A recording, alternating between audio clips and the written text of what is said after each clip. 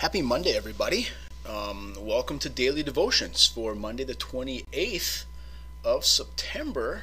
So, it is directly following worship on Sunday that I am filming this. So, I'm sitting here after worship, and I just wanted to share a couple things with you this week for our text as we go forward. We are in Matthew's Gospel, the 21st chapter, and we're at this story where Jesus is in the temple and he's teaching. And I wanted to read that story, and then I wanted to share something that happened to me this morning while I was walking to church. So just listen to the story, and then I'll share the story and make a connection. Matthew chapter 21, verse 23. When Jesus entered the temple, the chief priests and the elders of the people came to him as he was teaching. And they said, "By what authority are you doing these things, and who gave you this authority?" Jesus said to them, "I will also ask you one question. If you tell me the answer, then I will also tell you by what authority I do these things. Did the baptism of John come from heaven, or was it of human origin?" And they argued with one another, saying, "If we say from heaven, he'll say to us, 'Why then did you not believe him?' But if we say of human origin, we are afraid of the crowd, for all regard John as a prophet." So they answered Jesus, "We don't know." And he said to them, "Neither will I tell you by what authority I am doing these things. What do you think? A man had 2 sons. He went to the first and said, 'Son, go and work in the vineyard today.' He answered, 'I will not,' but later he changed his mind and went. The father went to the second and said the same, and he answered, 'I go, sir,' but he didn't go. Which of the 2 did the will of his father?" They said, "The first." Jesus said to them, "Truly I tell you, the tax collectors and the prostitutes are going into the kingdom of God ahead of you. For John came to you in the way of righteousness, and you did not believe him. But the tax collectors and the prostitutes believed him. And even after you saw it, you did not change your minds and believe him." The Gospel of the Lord. So what I wanted to talk about today, or just share, is many of you probably know the statue out in front of the church as you enter, with Jesus and the little child sitting on his lap.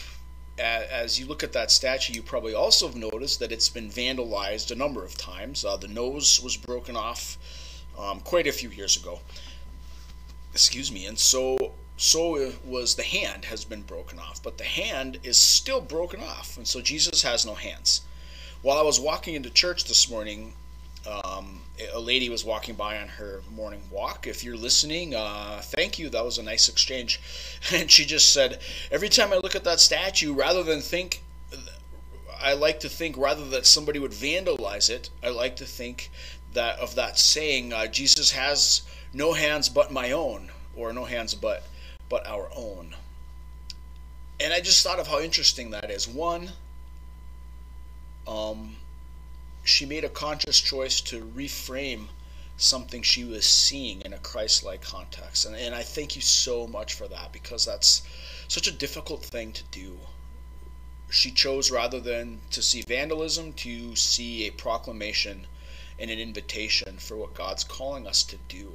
And I thought that was just a really profound thing, and I was grateful to hear that regarding that. But then Jesus has no hands but our own. How Christ wasn't really being metaphorical when he said, "This is my body given for you," or when he said, "You are my body in the world." Like, that's what we are. We are Christ's body, his hands, his feet.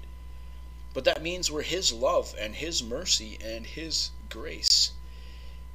And that's a really difficult thing to do and to be, because it requires us to constantly, like, not question ourselves, but search ourselves, search our minds and search our hearts, and see maybe where we need to be transformed so that we can do the transforming work in the world that Christ calls us to.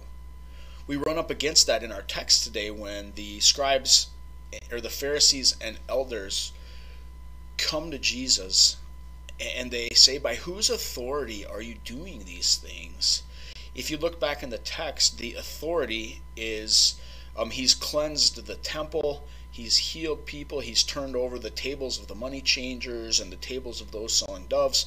And now he's in the temple teaching. They want to know by whose authority he did that. And I think that invites us today for our devotion as we start our week to just simply ask, what does it mean to me today that Jesus Christ and Christ's ways of love are the authority in my life?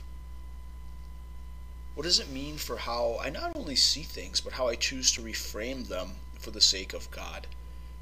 How I see people and love people, how I see my job or my enemy or the whole situation in our country in general.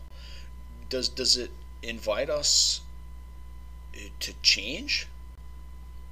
Maybe it invites us to have a sense of peace. Maybe it challenges you today. Well, whatever it is, just ask the question. Jesus Christ, your Lord and Savior, is the authority in your life. He loves you. He'll never leave you. And he invites you to be his hands in the world. What's that mean for you today? Let's pray. Lord, I thank you that you're the authority of our lives. That's a blessing because it means you have our lives, are holding our lives, and will never let them go. It's an invitation and a challenge because that comes with responsibility as your people in the world.